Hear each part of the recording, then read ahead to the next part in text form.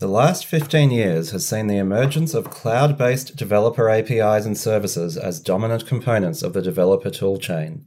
As a result, there has never been more power at developers' fingertips. But making that power usable and accessible is a challenge that is shared between the providers and the consumers of these services.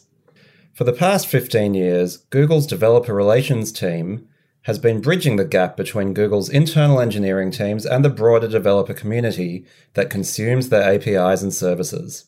My name is Yaniv Bernstein, your guest host for today, and I am excited to speak with Luke Mahe, a long-time engineering manager at Google DevRel, about the history of Google's developer offering and the critical role DevRel plays in shaping and promoting that offering. Luke, welcome to Software Engineering Daily.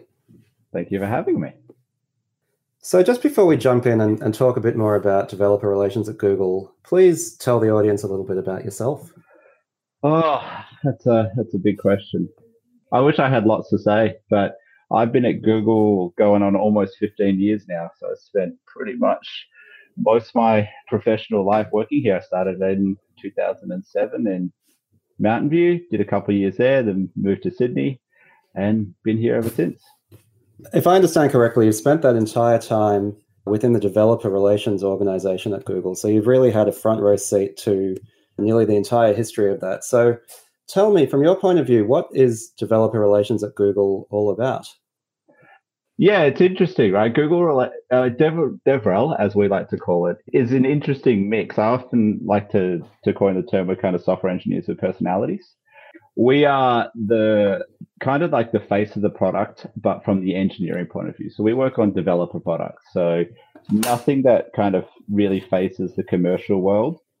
So we wouldn't say work on, I'm trying to think of anything as a non-developer. So actually anything that has an API, right? So if there's the ability for somebody else to build on top of our platform, usually there's developer relations that are associated with it. And our job is to engage with the external developer community. So depending on where that product is in its life cycle, if it's just starting out or if it's a bit more mature, we'll have different opportunities of doing different things. But the first bit is to just understand the product, understand our users, understand what they're trying to build with the product, and then seeing if we can enable them to be successful. Actually, it's my boss, but he came up with a good term a couple of years ago called the zeroth customer. So our job is to be the zeroth customer. So we want to be the first people there building on top of our platform, figuring out what it can do, figuring out what it can't do, figuring out where it sucks, going back to the engineering team, working with them to make it better. So when it comes to being used by the external community, they don't face those problems. And then also on top of that, listening to their feedback. So understanding what they're trying to achieve. And if they can't do it, go back to the product team and being like, hey, this person has a cool idea of being able to do this with our product. Can we make it happen? So in a sense, you see yourselves as the conduit between the internal teams building developer products and the broad world of developers out there at Google. I wonder, in terms of the way where DevRel sits within the broader Google business, do you consider it a marketing function? How do you work with some of the other organizations such as pre-sales or sales engineering? Where does DevRel fit into that system? So I know that other organizations that have developer relations, their DevRel team do sit under marketing, and it is a marketing function often used to do, as you said, pre-sales or post-sales or drive growth. At Google, developer relations has always been a purely engineering effort. So we don't really fit in with marketing as well. We will sit beside them. But our goal, first and foremost, has always been building the best product that we can, listening to the users and bringing feedback to the product to improve that, and less about driving growth or driving adoption and driving sales. And right. We're not like a PSO style organization where we will not go and come along after you've bought a license and then do the integration for you and that sort of stuff. But we much prefer to work on like the open source world of we'll build examples or client libraries or documentation, or we'll do videos, or we'll go talk at conferences to see if we can scale that up rather than just being a one-to-one sort of connection between Google and a specific customer. So that makes sense. I think you've kept it quite pure in Google DevRel, but it does raise the question, I suppose, of how do you then measure the success of developer relations if you're not a marketing or sales function? Oh, that is the question everybody always asks, and it's very, very hard, right? You can always tell when you've done your job poorly, but it's very hard to tell when you've done your job successfully. Like, I feel like with developer relations, if we do a good job, often people don't know we exist, right? Sometimes, like, if we can say there's a new product launching and we're going to go to market on the API, understanding use cases of what people hoping to build with these APIs. So say it was Android, before Android even existed, developer relations main focus was basically education, telling people Android existed, building sample apps and sample products and examples out there of common problems people are likely to solve, right? A lot of apps out there, a navigation and a list view, and you tap on the list view, you see a detail bit, and then it connects to some sort of cloud database and gets some data, right? Maybe we should build an example application out there that is like the best version that this sort of thing can be. We'll open source and anyone can take it and fork it and then use that to build their own products off that. Otherwise, trying to think of some other ones, say like Maps API was a little bit more mature in its time. So that was more understanding, okay, what are businesses trying to do on it? What is the intent and where can we go? So, what are people really trying to build? Yeah, okay, that makes sense. So it is quite situational. And you did mention the Google Maps API. So I thought it would be good to go into the history books a little bit and talk about the Google Maps API, because the Maps JavaScript API in its day was something that really exploded, and developer relations was there quite early. You had a front row seat to a lot of that. So could you tell us a bit more about those days and what it was like? Those were the wild, wild west days. Like, I can't claim all credit for like initial Maps API DevRel. Like, that goes to some of your earlier listeners may know this name, Pamela Fox. She spent a lot of time doing developer relations with the Maps before I kind of took over in her role as she moved into Wave. But Maps I've always loved Maps and Maps API, right? Because even how it started is such a cool story. Like, we had the Google Maps product and someone reverse engineered the Maps product to mash it up with data and create a new product out of it. I think it was one of the ones was like the Chicago crime map, where they plotted where all the crimes were in Chicago on a map. And there was no API for this. They just reverse engineered the JavaScript and put it all together and threw it up and people could see it, right? And I always saw the value of Google providing a platform, because we're really good at like building platforms, but understanding people's connections to their local communities and things that are really important to them. We don't have that idea. We probably shouldn't. So if we could end up building a platform where anybody can use it to have an impact on their local community, then that for me just like makes me feel good, right? You see people who do really awesome things of building little maps or little applications that just like support their local environment or their local community and that sort of stuff. And I'm like, well, hopefully, the world is becoming a slightly better place if we enable these sorts of things.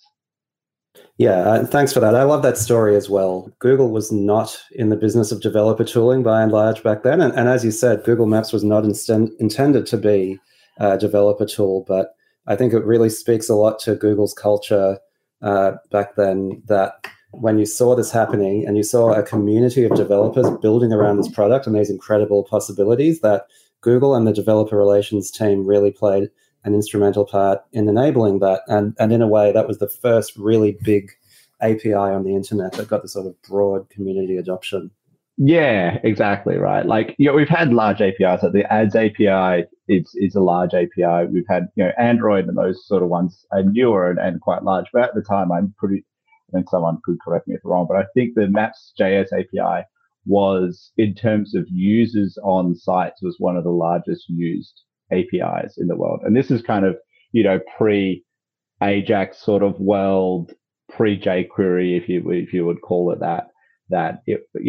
it was really cool out there. And that was actually quite a fun, right? Trying to understand from a technical point of view to build an application that we worked on IE6, right? IE6 was one of our biggest browser bases back then, and anybody who's a web developer would understand how challenging it was to support both IE6, Firefox, Safari back then. Like life is a lot easier now if you're a web developer. Yes, and it's amazing to think all this was less than 15 years ago. And when you see the ubiquity of APIs and the API economy these days, that less than 15 years ago, the technology was immature and the idea of a broad community of developers built around cloud APIs, if you want to put it that way, was completely new. Yeah, exactly. Yeah. So now moving more back to the present day, I wanted to talk about Google Cloud Platform, or GCP. Despite explosive growth in GCP, it's still very much a challenger platform relative to AWS and even Azure. And so I was curious to understand, how is Google DevRel helping to get more people using GCP? Good question. I mean, I don't focus on GCP, so I'm not going to try to answer the specifics for that product. But I think like with a lot of developer relations, a lot of it is you got to figure out where in the life cycle the product is, and then what is the best effort that people could do to get the most ROI. I mean, obviously pre-COVID, the world was slightly different. We used to go to a lot more conferences and talk and actually meet with the developers there. These days, things are changing. It's going to be interesting to see what happens the next couple of years. But specifically with GCP, I think a lot of the challenges come to understanding what the customers are trying to do, what problems they're facing on the other platforms, right? AWS is a huge platform. It has its own intricacies. Same thing with Azure is right as well.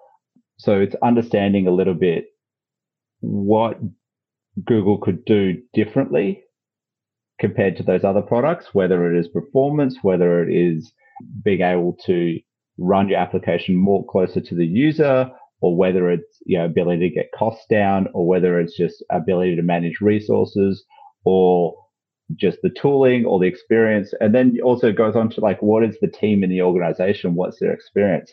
A lot of people are using AWS because their whole engineering team came from a company that all used AWS. So they're just using what they use. Some people are GCP. And then it's taking, it takes a lot of education and outreach and actually talking to people to be like, hey, I know you're using AWS and it's this, but, GCP can do it here, cheaper, faster, harder, better, stronger, all that stuff. Right. And you get that credibility from having actually used the tool in a sense as a zero with customer. Yeah, right. So that's the thing. It all comes down to really understanding your customer. And it's not about getting a sale or, that sort of stuff. It's about what problems are they facing in their business? What are they trying to build? And how can we enable them to be successful on our platform? And if that's, I often will say with DevRel, like if telling them to use a different API or a different product is the right solution to them, then we should tell them that, right? But what we should do, and specifically at Google, is our aim is to make the best product that exists, right? And if there's somebody else is doing it better, we should look at why it's better and how can we change or develop or improve to make a better product. Yeah, that makes a lot of sense. So you touched briefly on the community aspect of DevRel and how you used to attend conferences. That's obviously a lot more challenging these days. But what are some of the other ways that you engage directly with the wider developer community? And if you, as a developer out there, wants to engage with DevRel, how can they find you? Right. Yeah, so there's a couple of options that we used to take, right? There would be going to conferences and giving talks. These are usually where you had something new to announce, or you're trying to just basically bring awareness or shift or just tell people that you existed. And then on top of that, we'll do things where if you're releasing a new feature in the API, maybe you'll do sample code, you'll do a blog post if it's big enough, you'll update the documentation. We will write client libraries to, maybe there's some general problem that people solve by combining a couple of different APIs. Maybe it makes sense to have a client library, which is a single layer in front of that, where a user can just interact with that, and it abstracts away the complexities behind it. And then we also do things like YouTube videos as well, which is for more content, which is a little bit less fresh and new and more something that might stand a little bit more the test of time. There's nothing worse than seeing a YouTube video that's like 3 months old that's already out of date, right? Absolutely. So yeah, one of the things, a big challenge of being a developer these days is simply the huge variety of choices out there. And, after having had my hands off the tools for a few years, I started getting back into building some web applications myself in the last couple of months. And it was really quite overwhelming, just the sheer variety of choice out there. So if I'm developing an app, do I use pure native Android or React Native or Flutter or progressive web apps? For the backend, should I use Firebase, GCP, AWS, and so on and so on? So to what extent do you see the job of Google DevRel to help developers navigate the huge amount of choice that's out there? Yeah, I mean, the answer to your question is yes to all, right? There is so much choice out there that it is really, really hard to understand. And I think like when I talk to startups and other businesses out there that are building, my general feedback is understanding what is the skill set of the team, right? The most important thing to do is to be able to build the product. So depending on like the resources you have at hand, there's no point, if you have a bunch of Java engineers who've never done any front end stuff to go maybe ask them to build a React app, right? When maybe it would make sense to be able to use a different tool chain that would make sense for them. So like Google's responsibility comes down to educating them on like what is available, what is, again, it's like what are the problems you are trying to solve, what resources do you have at hand in terms of the skill set of your team, your budget, right? Are you a small company that's outsourcing a lot of this? Do you have a couple of engineers? Do you just have a smart idea and you just want to get it out there to kind of either get awareness or start raising adoption or funds or that sort of stuff? So I think it often comes back to what are you trying to do? Where are you in this sort of life cycle of your development? Are you just starting out? Are you well along? And then looking at what exists. I mean, anybody who's a web developer at the moment knows that the tooling and the product of the day changes every 6 months, right? There was Angular, there was React, there was jQuery, there was Vue, there's Next.js now. There'll be Next.js soon enough, most likely. And it's the same with like, Android and even iOS. I mean, one of the frustrating things I often found was I would do some iOS development or some Android development, and I'd come back and look at it in 6-8 months, right? And it wouldn't build anymore, right? I just git update and updated the libraries, and then I'm like, it doesn't build. Right? That shouldn't happen, right?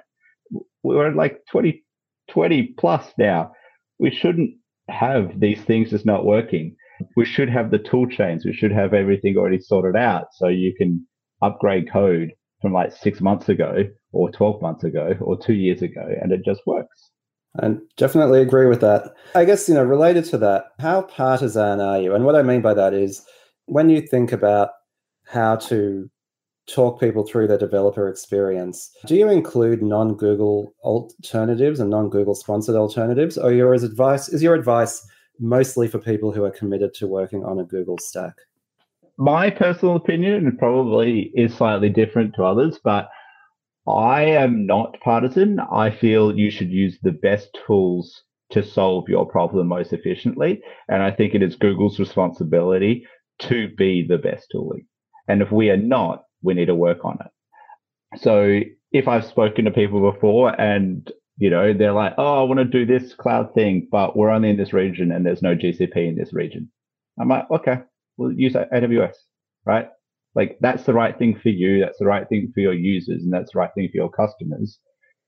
Do that, right? At the end of the day, it's more important that the business succeeds and we end up with really well-built, well-working applications that exist in the community and the ecosystem than, somebody making a poorly written application big just because they want to use a specific technology.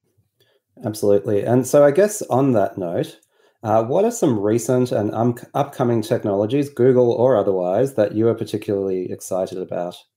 Oh, I don't know.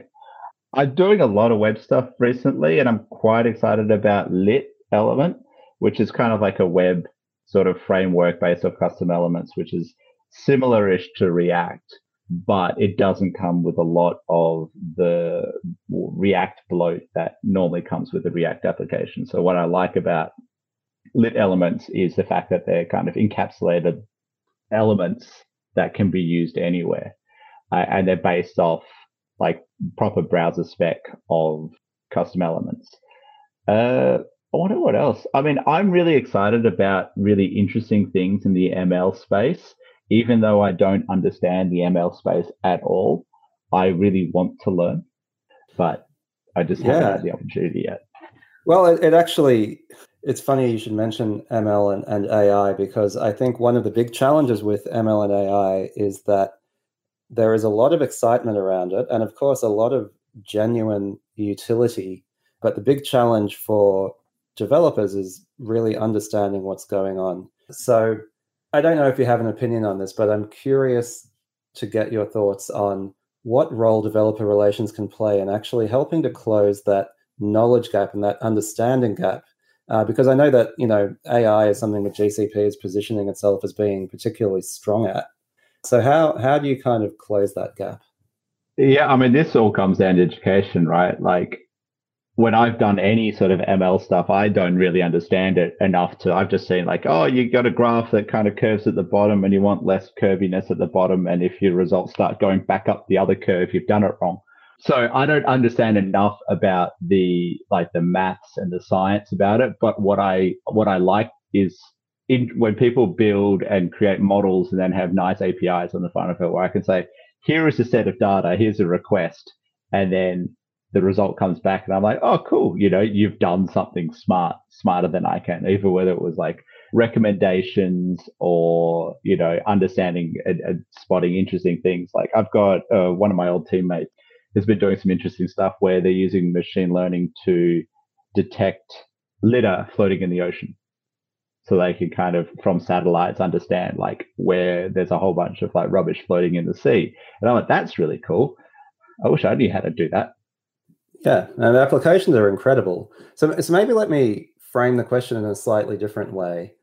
If the person listening to this podcast is a typical career developer, loves technology, loves keeping up with what's cutting edge, and works at a relatively standard tech employer, what should that sort of person's way of engaging with AI and ML be?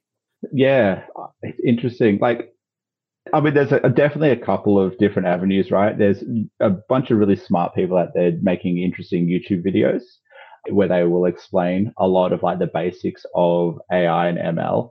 Then we've got, Google's products, which is like TensorFlow, where people can go read the documentation, and it's got really great examples and data sets and models that you could download and run locally and experiment with. And at least like for the way that I would learn personally, I've always been the sort of person who learns just by messing around with something. So I would enter the space like that is I just start reading those documentations, playing with the examples and just like putting in a bunch of input and just seeing what the output is and seeing if it makes sense to me and then changing the input and then seeing how the output has changed. Yeah. It occurs to me that one of the challenging things about being a developer these days is very hyped and very promising technologies that are actually very complex and difficult to get your head around. And we've been talking about machine learning. Of course, crypto and blockchain is perhaps even more the case. And so, yeah, I feel like one of the biggest challenges right now for a developer is to understand what tools and what technologies they should really be investing in and what level of depth of understanding they need to have in order to make a meaningful difference to their abilities and to their career as well. Yeah. And there's both like, often people take the thing where, if their hobby was their day job, they'd hate it.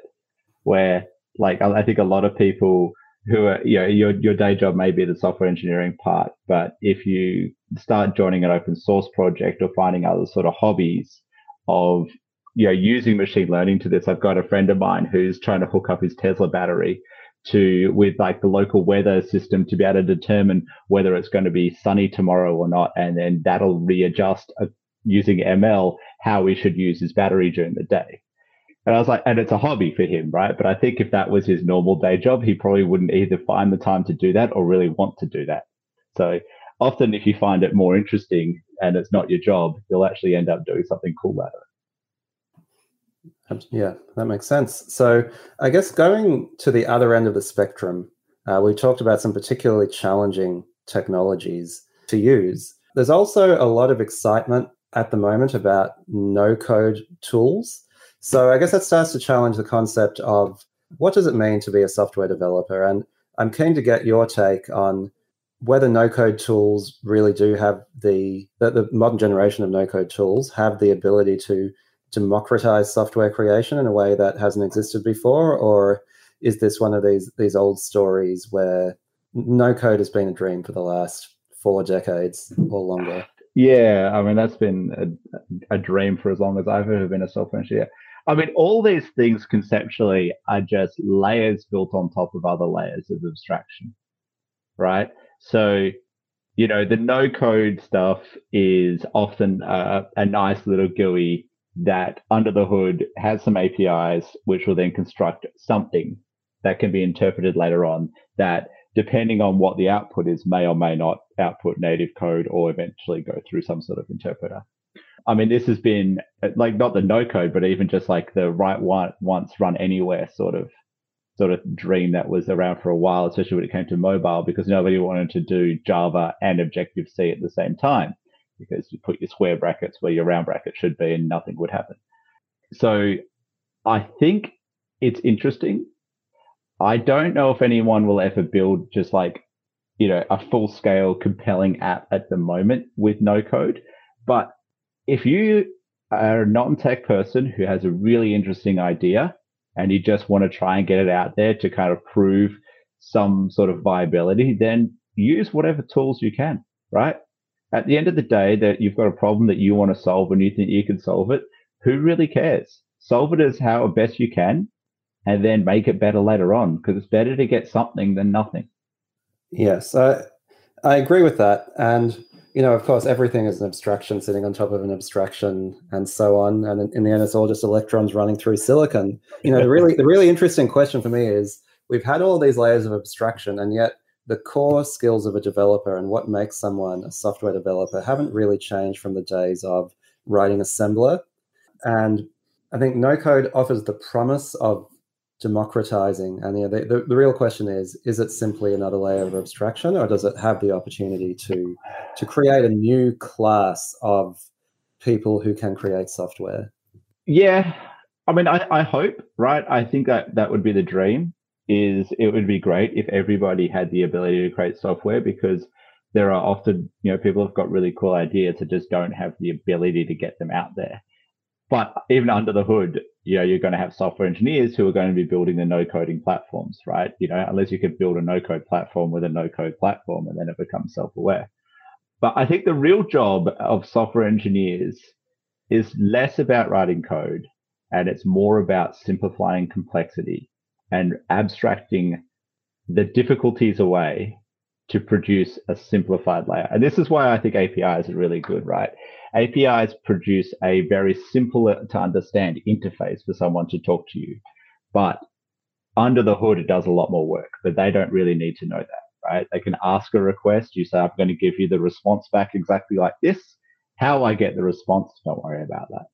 And I think a lot of people can understand that sort of connection between the code you're writing and the back end, and not needing to understand the back end and just being like, no, whoever wrote the back end and the underlying stuff knew what they were doing. And I feel like that is kind of the future of just more APIs. I think that's well said, the task of managing complexity. So DevRel folks always seem to have a lot of fun. As you put it, developer relations people are software engineers with personalities. Some of them, I'm told, even have good personalities. So is developer relations, in your view, a distinct career path? And if so, for folks who may be interested in following that path, what is your advice? Yeah, I totally think it is. It's definitely a career path that has been growing. I think when Google first started developer relations, we were one of the first people specifically having it as an engineering arm. We're the first people to kind of do that. But now there's developer relations for all sorts of companies out there. Basically, anybody who has any sort of developer offering will usually have developer relations going with it. And, if you like talking to people, if you like engaging with others and educating and teaching but also, building and creating, it's a really good career opportunity for a lot of people. It kind of mixes the world of just writing pure code as well as being able to kind of, go out there and enable other people to build successful stuff on top of what you've done and enabled other people to do. It kind of feels good, right? When if you see interesting startups out there and you're like, hey, I help them do that. So if I was listening to this and I wanted to maximize my chances of landing a job in developer relations, what sort of things should I be doing? Right. So there's things like community groups. Like Google has one called GDGs, where you can go and they're called Google developer groups, and they have meetups and chapters all around the world. You can go there and you can meet other people who are working on Google stuff as well. Well, this is obviously before COVID. It's slightly changed at the moment, but Google would often send Google engineers to go and speak at these events and talk about new products that Google are doing or interesting things. But it's a great place to go and meet other sort of like-minded individuals who are also in the same space as you. And then on top of that, it's like being more involved in the open source world, right? Like a lot of developer relations people come from the open source world because they understand what it's like to kind of work in the community, understand what it's like to kind of build things out there where anybody can sort of look at what you're doing and trying to like get adoption and get people to kind of use whatever you're building. And then on top of that, it's more just like fixing, right? You see projects that you might be using on GitHub and then someone's got a bug or something there and you just send a pull request and fix it. Often people can be like, oh, you keep contributing to our React app. Would you like to come and work for us? Yeah. So bottom line, just really get involved in the same communities that the developer relations people are in and show that you've got what it takes to be one of them. Yeah. In a sense. Yeah. Great. So finally, Luke, I was just curious if you had any big predictions for the future of the developer experience. Interesting. I mean, I definitely feel like APIs is the future for a lot of things, right? We're going to be moving to a world where things will be acting on your behalf. You'll have devices, you may have other things. So being able to understand sort of like a trust model through an API and, kind of seeing where that takes you is going to be an interesting place. Like I really believe that like the future of us is like basically having a device in our pocket and we just walk in that sort of like does a lot of like the communications for us between each other or going forwards. But I don't know. It's interesting. I feel like machine learning, AI, and then connecting individuals is kind of like the future space, right? Especially with the world that we're moving into now where it's a bit more remote and figuring out how to communicate and that sort of stuff. I feel like that's probably the way we're going to be ending up. Really interesting. Luke, Mahe, thanks very much for a fascinating conversation. No worries. Thank you very much.